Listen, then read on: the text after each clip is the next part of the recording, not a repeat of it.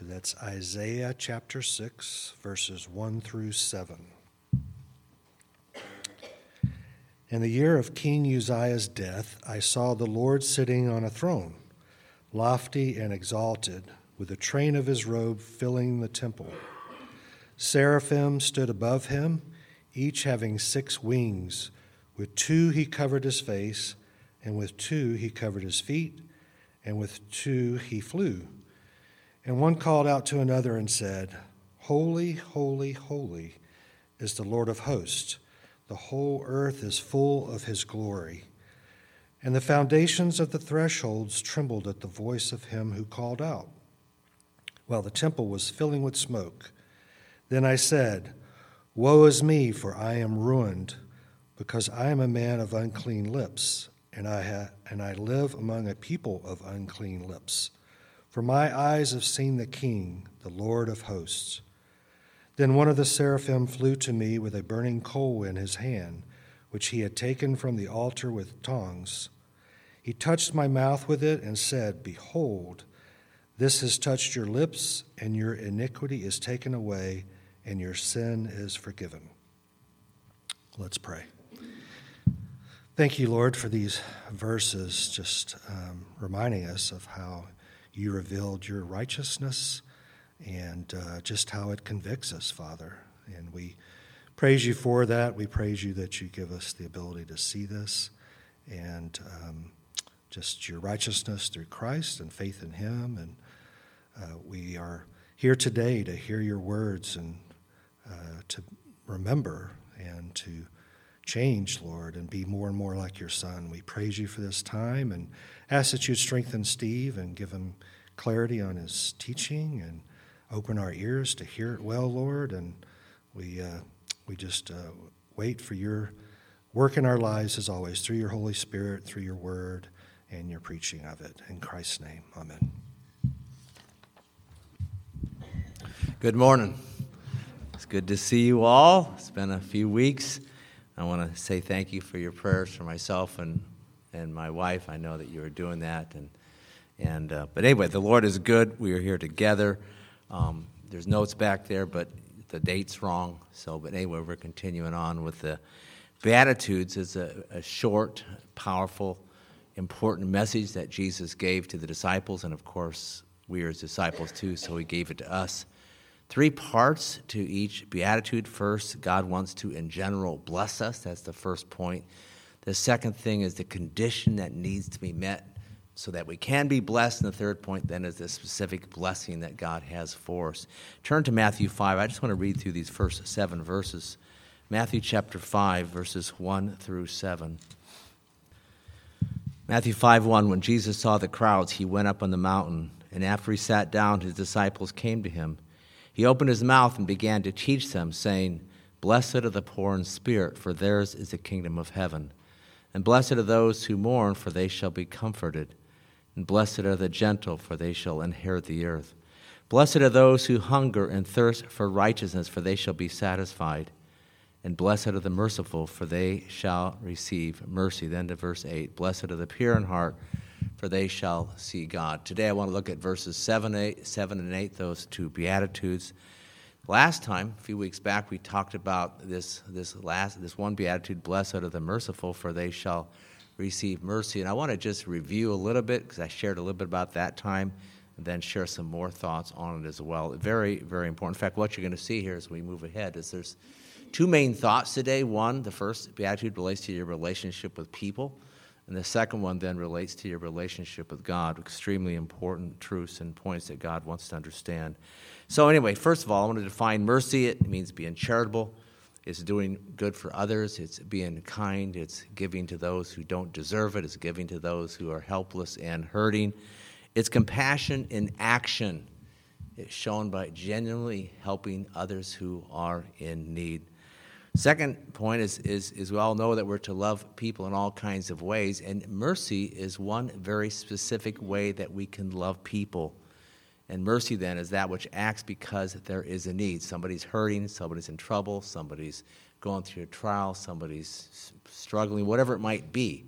Mercy acts because there is a need. The third thing is we have the example of Jesus, and he met our need for forgiveness by dying on the cross, by paying for our sins. And this is one very specific way that God, through Christ, showed his love to us by having his Son die to pay for our sins. That is by showing us mercy. So when you think about what Christ did on the cross, that really is probably the greatest picture of mercy that we ever seen in all of the world. And the fourth thing I want to say is this, is God continues to show us mercy as we go through life. That verse I mentioned last time, you look at the translation in Psalm 23:6. Surely goodness and mercy will follow me all the days of my life. If you have a King James, if you read that, you'll see the word mercy is used a lot. And that's the correct translation. That's really, it's his meeting our needs is what it is. 1 Timothy 1:2 says, grace, mercy, and peace from God the Father and Christ Jesus. Grace is a very general, broad word, how God wants to give to us and help us, and mercy is more specific. And so we see with this first word, grace, and then mercy is one aspect or one kind of grace.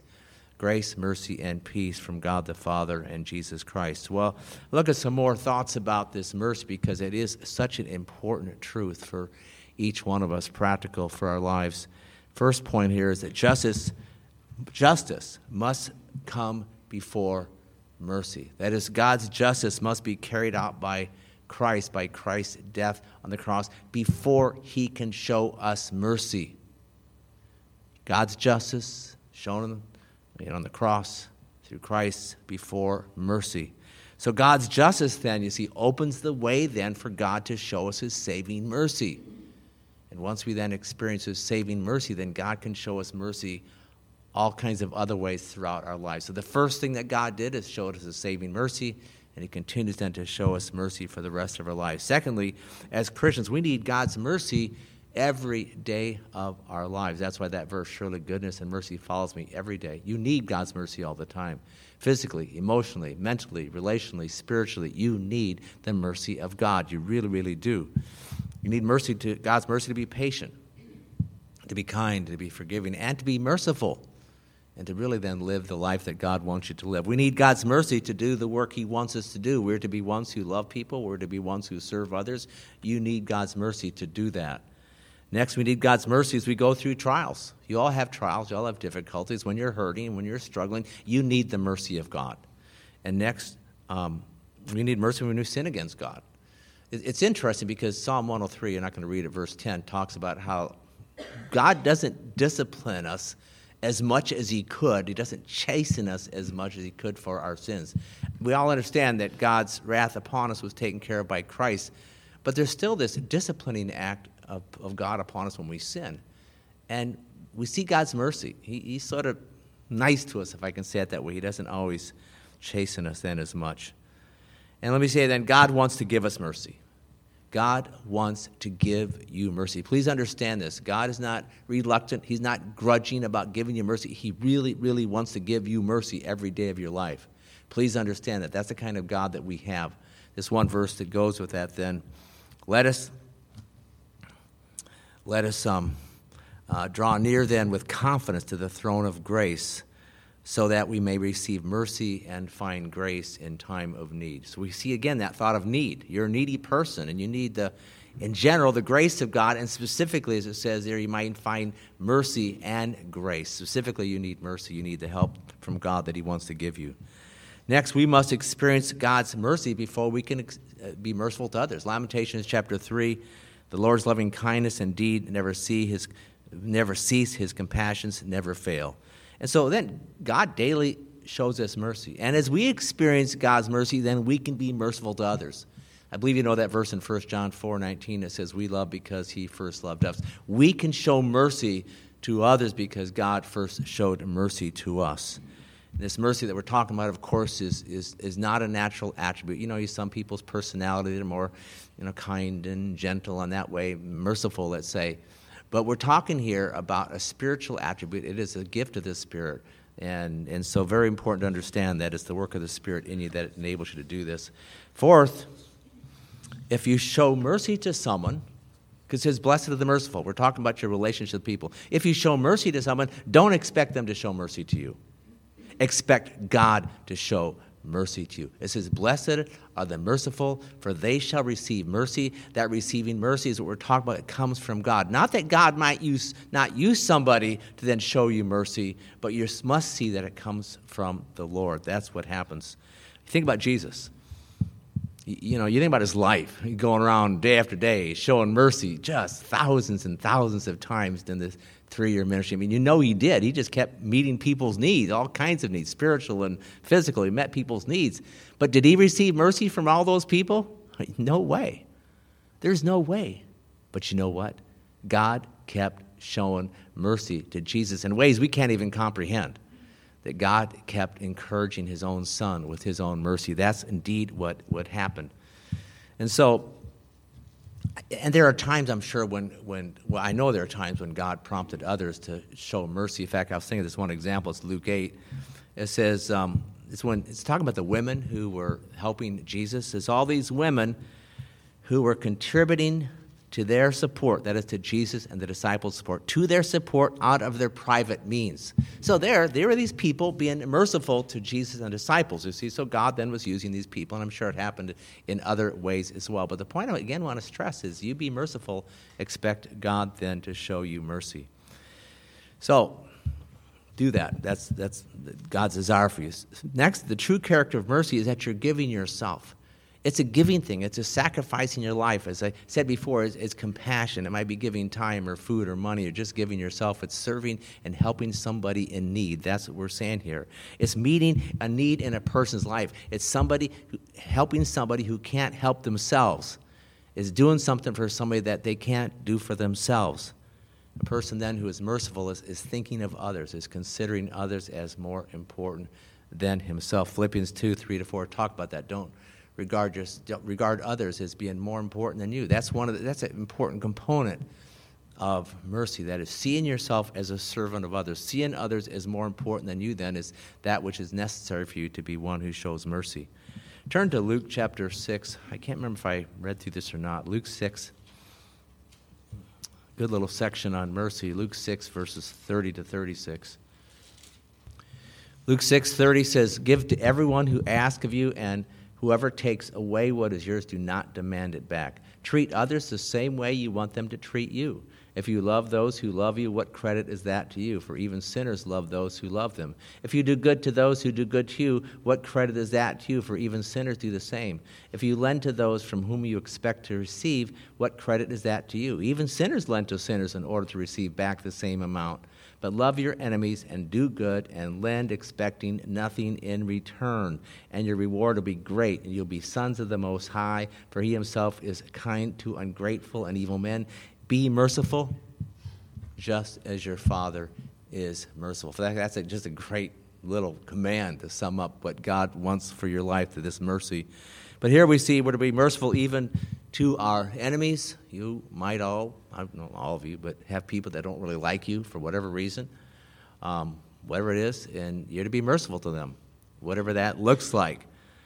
To those who've hurt you, we're to be like God himself and give unconditionally to others. That's what we are to do. And again, you're not to expect anything back, just like these verses say, but you expect God himself then to give to you. This then is true Christian love. James 2:13. Mercy triumphs over judgment. Unbelievers don't deserve mercy, right? But did you deserve mercy before you were saved? No, you didn't. Unbelievers deserve to be condemned, deserve to be judged.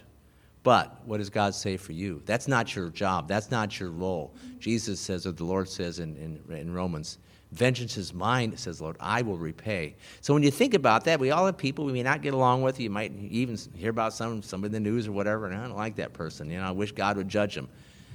Your heart should not be that way.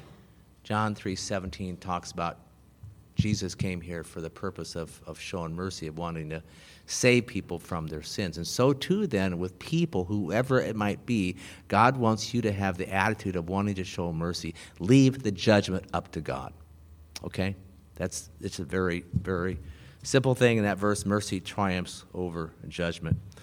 Showing mercy to someone can have a very powerful effect on their lives. I'm not saying it always does, but it can have a powerful effect on their lives. And you think about it, I mentioned this before, Jesus was going all over the place Nation of Israel, he was showing mercy, really probably every day of the week. Just continue to show mercy. And this then, and this is the application, it's so simple and so basic, is God wants you to have the attitude, as you go out this week, I'm going to show mercy to people. I want to show mercy. Now, some of you might say, well, I'm going to have a goal every day to show mercy once. I don't care what you do there, but the point is, have this attitude in your heart, I want to show mercy to people. And that's what I'm going to do. This is very, very practical. It could be a phone call, it could be a gift, it could be just talking to somebody, helping them. It says, in their time of need, whatever that might be, just an encouraging word. So have this attitude, have this mindset this week, the rest of your life. I'm going to be merciful. Like Jesus said there, I'm going to be merciful just as your Father is merciful, because you are a child of God, and God wants you to live like your Father. That's what is definitely true. This promise, it's a good little promise, Proverbs 11:17. The merciful man does himself good, but the cruel man does himself harm. We've said this simple promise, you be merciful, and then God will be merciful to you. Here it says the merciful person does himself good. That is, you'll be blessed. This is a great promise. You'll be blessed. If you're a selfish person, it says harmful to you, okay? So in conclusion, just three things. Know that God has been merciful and is merciful to you, will always be merciful. That's the first thing. Second thing is be merciful to others. And the third thing is know and expect God then some way, somehow to be merciful to you. That's it. That's the lessons. Remember, God's merciful to you, and then be merciful to others, and then expect God then somehow, some way to show you his mercy. The next Beatitude, let's go back to Matthew chapter 5. I said there's really just two themes here, your relationship with people, your relationship with God. Blessed are the pure in heart, for they shall see God. Very simple. And as I thought about this, I thought, man, you spend a lot of time in this one verse here, but we're just going to spend a little time. It's extremely important. And, you know, we can try to rank these Beatitudes. Which ones? This is one of the top ones for me. It's so important, talking about your relationship with the Lord. Let's first define the word mercy, or pure. It means to be clean. It means to be holy, to be undefiled, to be clear. It's defined that way to you, like a clear pane of glass. You've all seen that. Matthew 23 talks about, they're using this word, talks about cleaning the dishes. In Matthew 8, this word pure is talked about how Jesus was cleaning or purifying the lepers. But the way this word pure is used in the New Testament here is primarily talking about having a clean heart, talking about having a clean soul, having a heart that is cleansed from sin. That's how it's primarily used. There's other examples of cleaning things physically, but here it's really used in more of a spiritual way. Now, there are verses in the New Testament about those who are saved, who are born again, those who are made righteous, and a person who just gets saved is one who now has a pure heart, okay? There's also verses about how, as Christians, we need to grow in righteousness, how we need to grow in becoming more and more holy and right in our relationship with God. So there's two ways to look at this verse here. Blessed are the pure in heart, relating to when you get saved. Blessed are the pure in heart, relating to your growth, your life as a Christian. I want to talk about both of them just a little bit. First of all, our relationship, our salvation, that is. Acts 15:9 refers to our salvation when it says, God made no distinction between them and us, cleansing their hearts by faith. That word cleansing is purifying. Titus 2:14 says, Christ Jesus gave himself for us to redeem us from every lawless deed and to purify for himself a people for his own possession. So that's the old idea. Salvation means you're pure, means you're clean, means you're holy and righteous in the sight of God. Go to Titus chapter 3, 4-7. It says here, when the kindness of God our Savior and his love for mankind appear, he saved us not on the basis of deeds which we have done in righteousness, but according to his mercy. There's that word mercy again. According to his mercy by the washing of regeneration and the renewing by the Holy Spirit. So we have the word washing, purifying, whom he poured out upon us richly through Jesus Christ our Savior, so that being justified by his grace would be made heirs according to the hope of eternal life. So it's by the work of Christ and by the work of the Holy Spirit in your heart then that we're justified, that we're made holy in the sight of God, that we then are ones who are washed and cleansed from our sin. And the result, what it says here, and this is a result of being cleansed and righteous, that we can see God, that we can see Christ. And of course, you know, this doesn't mean we see them in a physical way, but in a spiritual way. And that's powerful. We see God spiritually seeking. It means that you know that Jesus is God, that he is holy and loving, and that by his death, by Christ's death and resurrection, then you are one who is forgiven. You have eternal life. You have this relationship with God.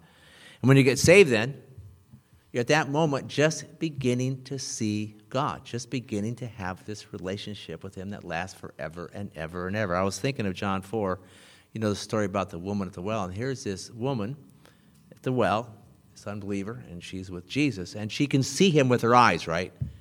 She can see what Jesus looks like, and she can see the clothes that he is wearing. You know, she can probably see that he is tired. It's probably all evident. She sees this. But you know what happens? She becomes a believer. She gets saved at that time or shortly thereafter. And then she can see Jesus spiritually. She sees him. She knows that he's the Christ, that he's the Messiah, that he then is her Lord. That's what happens. She sees him spiritually. And so then she was just then beginning to see him, just beginning to know him, as it says there in those verses, just beginning to drink of the living water and experience this eternal life, having this relationship with him. So that's just a good picture there. But I want to look at verses that speak not just of being justified, not just of being, saved and having a pure heart when you get saved, but of what it means to know Christ in a deeper way, being sanctified. Verse 7, 2 Corinthians 7:1, let us cleanse ourselves from all defilement of flesh, perfecting holiness in the fear of God. The word holiness is that same word pure that we're talking about. So God wants us to be spiritually cleaning ourselves. That's what he wants. As I was talking about there, cleanse ourselves. And this is a very important practical thing. We're just going to talk about briefly here. God wants you to be cleaning yourselves. You all know what it means to clean things. You clean the house, you wash the dishes, you wipe off the counter, you sweep the floor, whatever you do. You all know what it means to clean things. Do the laundry. We all understand that. In fact, let me say this at this point in time. Some of you guys are very good at being clean. Okay, I mean that's one of your strengths. You're like, 90th percentile. You're way up there. And that's good. That's fine. That's fine. But you know what? And that's for you who really like things clean. And for all of us, you should want to have a clean heart much more than anything else in the world. That should be your desire. Man, I want to have a clean heart. I want myself to be cleansed. Again, we need a clean house today. Is your heart clean? Are you cleansing yourself? This is powerful. This is very, very important because it relates then to seeing the Lord, which is talking then about your relationship with God. That's what we're saying here, very, very simply. So we're talking then about keeping our soul cleansed from sin. And we need to do this then to be holy, to be righteous, and then to see God, to have this relationship with him. Turn to Romans. I've read this before. I might have read this a few weeks ago. I just love these verses. It's hard to read good verses like this too much. Romans 8, verses 12 to 16, talks about cleansing ourselves. Romans 8, verse 12. So then, brethren, we are under obligation, not to the flesh, to live according to the flesh. For if you're living according to the flesh, you must die. But by the Spirit, you're putting to death the deeds of the flesh, you will live. That means cleansing yourself. All who are being led by the Spirit of God, these are sons of God, for you have not received the spirit of slavery leading to fear again, but you've received a spirit of adoption as sons by which we cry out, Abba, Father. The Spirit himself testifies with our spirit that we are children of God.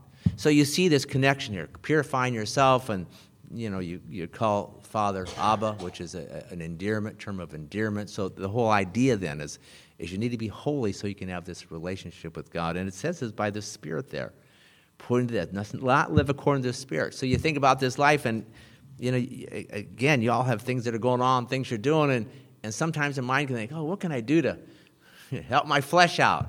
Whether it's food or whatever. God says what's most important is your spirit. That's what we're saying right here. And so, 1 John 1:7. If we walk in the light as he himself is in the light, then the blood of Jesus cleanses us from all sin. This then is talking about our day-to-day life. And again, we're talking about cleansing ourselves. We talked about the importance of the Spirit. Here we're talking about how you need to be confessing your sins to the Lord. And I will say this. If you're going through life and there's not some kind of confession going on in your life, I'm not saying it's got to be all the time, but if there's not confession going on, then I'm a little bit concerned. Are you really seeing the sin? Are you really being sensitive to the Spirit? That's very, very important, confessing our sins to God. And this then is the key to living a life that is righteous and holy, and the key to seeing God. And it is by the Spirit. We all know the phrase, the Holy Spirit, which very obviously means one of the primary duties of the Spirit is what? Make you holy, right? Because the Holy Spirit wants you to be holy, so the Holy Spirit then wants you to be holy so you can have this close relationship with God. Turn to 1 John 1. Read these verses here. We're talking just briefly here about being holy and keeping ourselves holy and clean. 1 John chapter 1.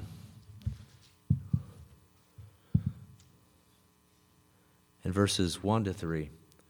What was from the beginning, what we have heard, what we have seen with our eyes, what we have looked at and touched with our hands concerning the word of life. And the life was manifested, and we have seen and testified and proclaimed to you the eternal life, which was with the Father and was manifested to us. What we have seen and heard we proclaim to you also, so that you too may have fellowship with us. And indeed our fellowship is with the Father and with his Son, Jesus Christ. Two main points there in that last verse 3 there. It tells us that one of the results of walking in the light then, which we read about in verse 7, is that we then can have fellowship with God, this relationship with God. What we also see in verse 3 is that God wants us to have fellowship with one another. So you think about the Christian life, it's one way to sum it up. Fellowship with God and fellowship with the believers. It all relates then to having a heart that is holy, a heart that is cleansed from sin. That's what we're saying. 1 Timothy 1:5, I want you to, it's just a short phrase. I'm not sure if it's, just turn there. Turn your Bibles to 1 Timothy 1. I want you to see this. 1 Timothy 1:5, the goal of our instruction is love from a pure heart and a good conscience and a sincere faith. I want to focus on the first half of this verse. The goal of our instruction is love from a pure heart. Three key words there. Instruction, love, and heart. Okay? So what we need to see then is this, is that you love God and you love people because you have a pure heart. You can't love God, you can't have this relationship, this fellowship with them if you don't have a pure heart. How do you get a pure heart? From instruction, from truth. You see? See that? Three main important points. Have the Word of God in you so you can have a pure heart, so you can love God, and you can love people. Another verse similar, John 17:17, sanctify them by thy truth. Your word is truth. We know the word sanctify is another way to say make them holy. Make them holy. You know, we're talking about how to be cleansed from sin, and the word of God is essential. The key to being sanctified here, as it said, is to be in the word of God. We all understand, you know, some of you, especially you ladies, you understand what kind of cleanses you like. I know my wife, she's got this favorite one she's been using this last year. If you want to ask about it, you can. That's a cleanser. Okay, you clean things, whether it's dish soap or other Comet, or there are all kinds of cleansers. You go to that part of the store, there's all kinds of cleansers, okay? The Word of God's a cleanser. It's a cleanser. That's what it is. The Word of God. And if you're not in the Word of God, you're not going to be clean like God wants. You're going to get pretty scummed up, pretty dirty, okay? So it's a key.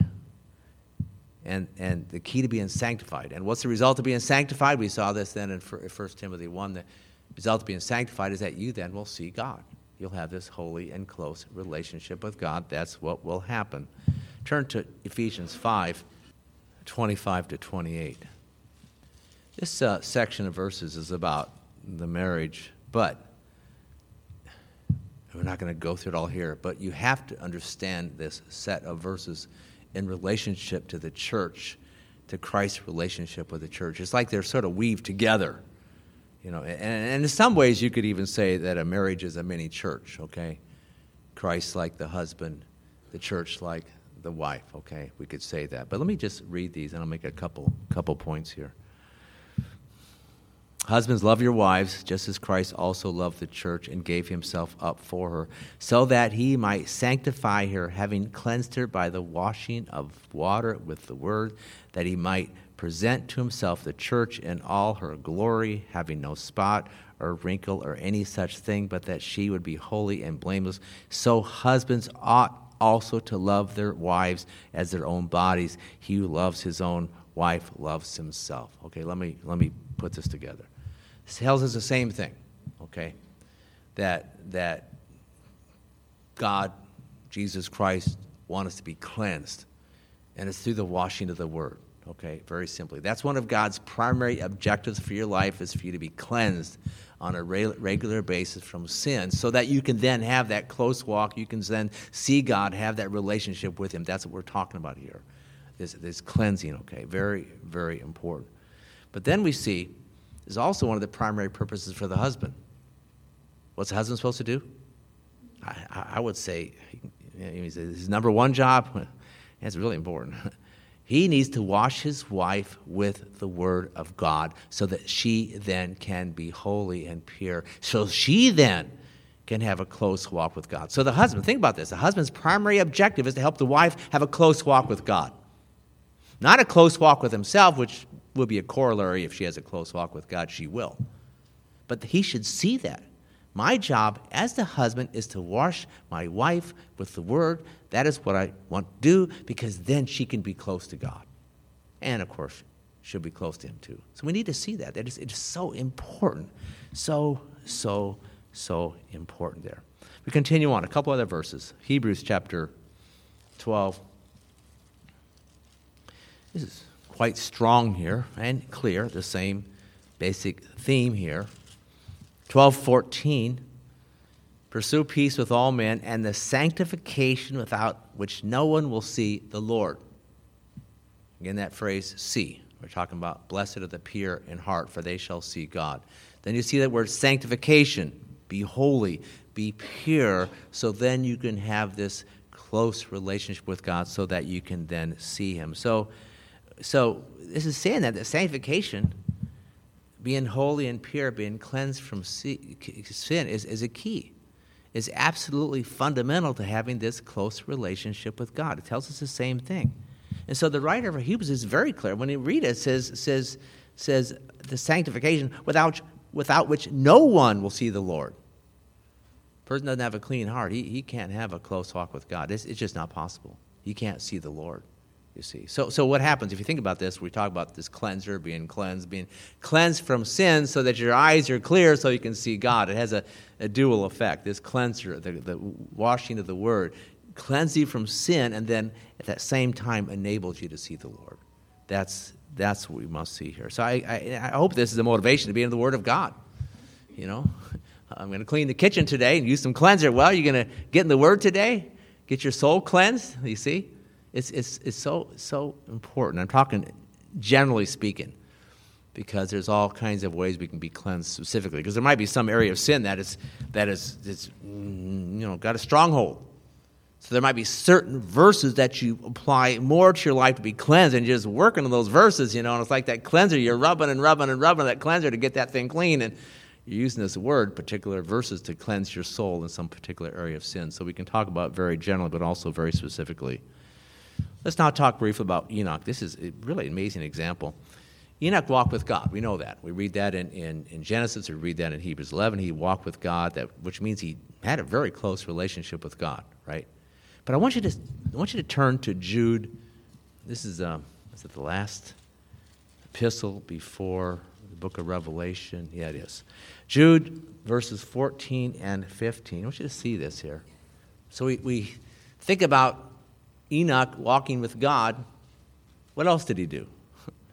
14. It was also about these men that Enoch, in the seventh generation from Adam, prophesied, saying, Behold, the Lord came with many thousands of his holy ones to execute judgment upon all and to convict all the ungodly of all their ungodly deeds which they have done, ungodly way, and of all the harsh things which ungodly sinners have spoken against him.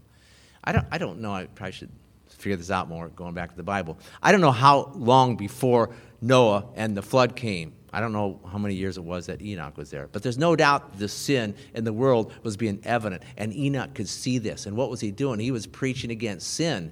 And he was warning them, hey, you're going to be, judgment's coming upon this world for sin. That's what's going to happen. So let's just back up. Let's get the big picture about Enoch real quick.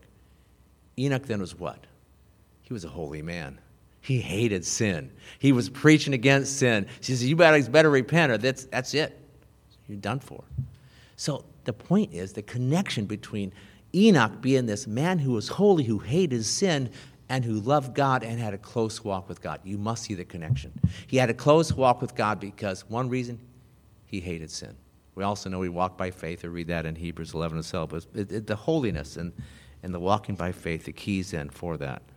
I just want to mention a few things here to help you be more holy. We're talking about being cleansed from sin. Again, it's so important, and we talked about, again, some basic things here.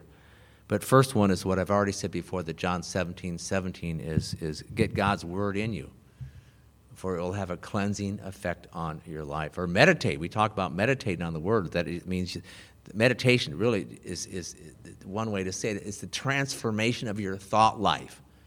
If you don't meditate on God's word, get God's thoughts in your mind and heart, then you cannot be transformed in your thought life, and you'll be thinking about worldly things and fleshly things. So it's the word of God. It says in Psalm 119, verse 9, how can a young man keep his way pure? By keeping it according to your word. We understand that. So that's the first thing, and I think the most basic. Second thing is Psalm 139:24. It says that verse, search me, O God, and know my heart. Try me and see if there's any anxious way in me, and lead me in the everlasting way. So the next thing is to pray. It says, God, Holy Spirit, help me. And it's a sincere thing. And this is so simple. If you are sincerely asking God to help you to grow in holiness, he will do that. You know what might happen when you pray that? All of a sudden, the crud starts coming up. Oh, I don't want to see that. Well, you want to be holy. I'm showing you where there's some problems in your life. It's sort of sediment that's sunk to the bottom of your life, but I'm stirring things up for you so you can see it, so you can get rid of it. So, very important. Ask God to help you. 1 Corinthians 11:28, another one. A man must examine himself, and in so doing, he's to eat the bread and drink the cup. And practically speaking, was talking about communion. There's this 1 Corinthians 11 context, that communion chapter. Is before you come on the first Sunday of the month and we have our time together and have communion. You should do this. You shouldn't. And we have a little prayer. I understand that. Bow our heads and pray. Make sure, and I say that little verse in Psalm 139. Before that time, whether it's that morning or the day before. Really, this is very important. And I'm not saying just once a month. I mean, hopefully it's not once a month. Examining yourself, but this self-examination, thinking about your thoughts, thinking about your words, thinking about your deeds, thinking about your lifestyle. This will be helpful. This will be helpful. Next, being around godly people can have a purifying effect. 1 Corinthians 15:33, you know what it says? This is, don't be around bad company. Don't hang around bad people, because what's that going to do to you? It's not going to be good for you. It's going to be bad for your spiritual life. We know that. So the point is, you don't do that. You want to hang around good people. Hang around good people will have a positive effect on your life. And next, learn from Bible characters. We all have different examples, and I mentioned Enoch's a good one, but I like David because there's so much written about David, and I think he's one of the best examples we have. You read the Psalms, and you read 1 Samuel and 2 Samuel, and all these things about David. Yeah, he sinned. We know that. We understand that he sinned. But, boy, he loved the Lord. And he got his heart right. You read Psalm 32, Psalm 51, those chapters that are written by David about the sin, and God helped him to deal with it. So we have that great example. Turn with me just a couple verses other verses. Psalm 24, 3-6. Psalm 24, 3-6. It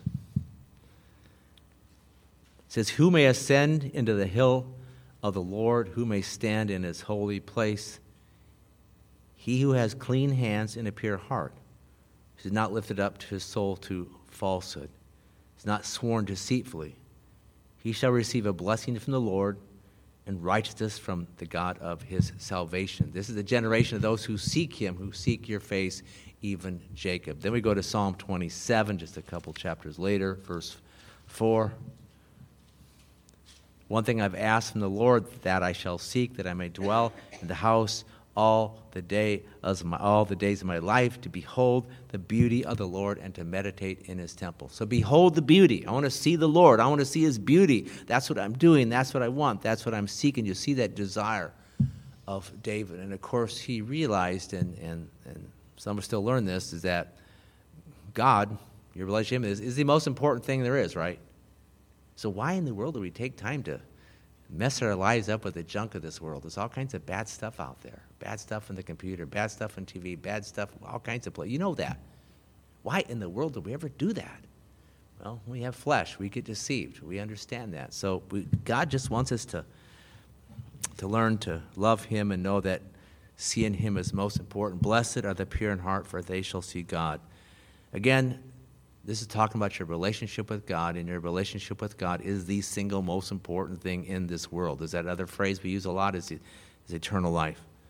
Having this close walk with God, seeing him clearly, seeing him for who he is and what he's like, and then desiring then to grow in your relationship with him. I want to just close with just a couple more verses, again, familiar ones, but talking about David's, is Psalm 63, David's relationship with the Lord. Psalm 63, verse 1, O God, you are my God. I shall seek you earnestly. My soul thirsts for you. My flesh yearns for you in a dry and weary land where there is no water. Thus I've seen you in the sanctuary to see your power and your glory, because your loving kindness is better than life. My lips will praise you, and so I will bless you as long as I live. I will lift up my hands in your name. My soul is satisfied as with marrow and fatness, and my mouth offers praises with joyful lips. Father, we thank you for this time. Just two thoughts. Those who are merciful and then see your mercy, Lord, and those then who are ones who are pure in heart and see you. Boy, this is really important. I mean, we talk about important lessons. These two are very simple, but very important, very powerful. I pray, Lord, first that each of us would see this for our own lives, the needs for these two truths that we talked about to be real in their lives, and then help them, Father, to grow in these areas. Lord, they think about their week and what's going on. We'll just help them to think about these two truths, being merciful and seeing your mercy, and being pure in heart and seeing you, knowing you, growing in their relationship with you. So we ask you that for this church here. Each one, those who aren't here, those who are listening online, we pray for all of them. But this is what we want. We want this. These are very, in fact, practical during this Christmas season, every month of the year. But this Christmas season, we talk about peace and love and joy. And these are really important here. So, Father, thank you for each one here. Thank you for your love for each one of us, God. And you have each of us at a different place in our life and teaching us and helping us, Lord. We know that. And I just ask you to encourage each person here. Help them, Lord, to walk by faith. Lord, help them to live a holy life. Lord, help them to be ones who are serving you by then serving others, doing the things you want them to do. God, just lead us as a church. We thank you so much again for who you are, what you do. Indeed, you're so kind and loving to us in so many ways. And we just ask again for your blessing upon us, that we might then be a blessing to you. And thank you for Bethel. Pray for them too, in their lives, Lord, and just pray that your hand is upon them. But we just, again, pray all this in Jesus' name now. Thank you again. Amen.